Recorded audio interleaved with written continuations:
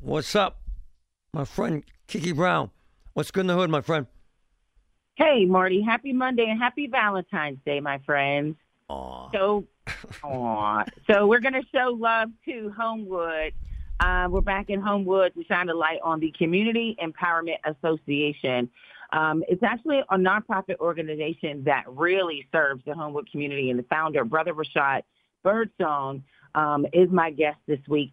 CEA was founded in the early 90s, and basically their mission is to restore, reclaim, and transform distressed communities like Homewood through planning and collaboration, advocacy, education, and more. I'm telling you, CEA does tremendous work in the Homewood community, from after-school programming. They feed the community. They give away coats.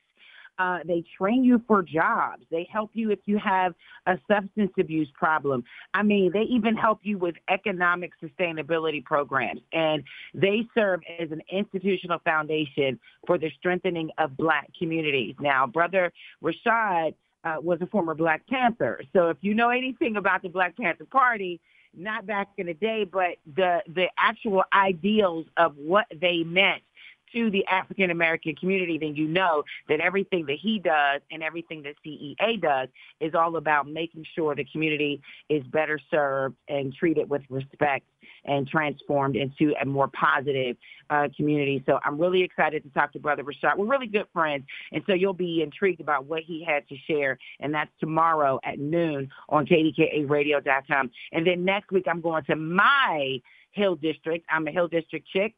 And so Marimba Malines joins me next week to talk about all the great things happening in that legendary neighborhood. Not all bad things are happening in Homewood and the Hill District. So we need to change the trajectory a little bit and get to know the positive things about these neighborhoods. And that's what What's Good in Your Hood is all about. So make sure you tune in, KDKARadio.com, What's Good in Your Hood. Sunday morning, 6 a.m. on Odyssey Station 2. Make sure you check in for that. So, Marty, I'm excited about it. Oh, it's wonderful stuff. And you're spot on what you're saying about Homewood. It means a lot. Mm-hmm. Hey, yeah.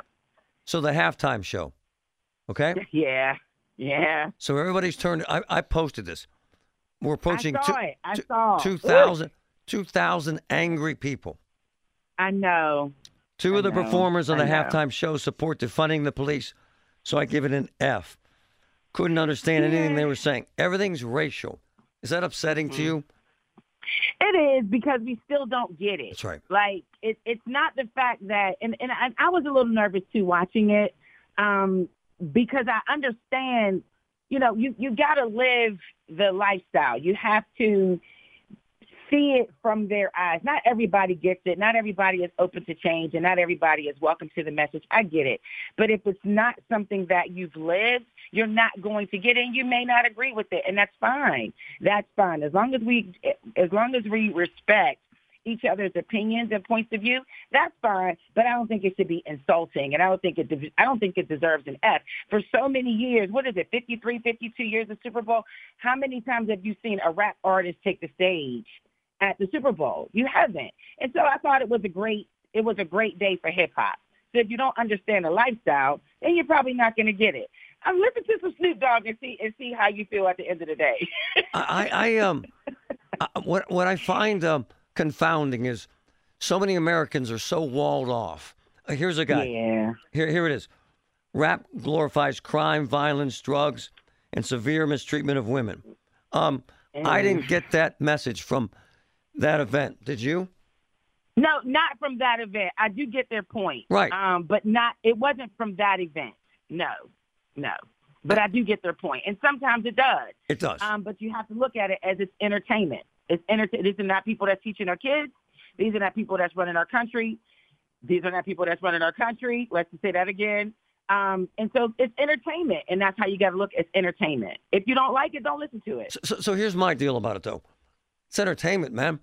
And Americans are screaming and yelling about this, but they don't care that right now Republicans in Pennsylvania are taking away our right to mail-in vote. Mm-hmm. They don't care. Yep. They don't care. Just Marty Griffin. Hey, you don't look at it like that. It's not the same thing. Come on, Marty. That's not the same thing. Damn. Hey, Kiki. Right. Yep. Any man that doesn't buy flowers or cards or anything for his wife is cheap on Valentine's Day. They say it's too commercial. What do you say? Well, I think that it should be all the time, not just on Valentine's Day. You know, it's not for the person. It's for everybody else. If I'm at work and everybody else is getting flowers, now that woman is going to feel like, damn. But at the same time, you got to be secure in your relationship. Flowers die. So was the light bills paid? Is the gas bill paid? Is the mortgage paid? That's love right there, making sure the bills are paid. You know, and you can you don't have to show everybody how you feel. But at the same time, it is a special day. So, you know, do a little something special for that person. That's all. And it goes both ways, not just him for her. That's right. Them for, you know what I mean? It goes both ways. Kiki, thanks. Thank you. Love her.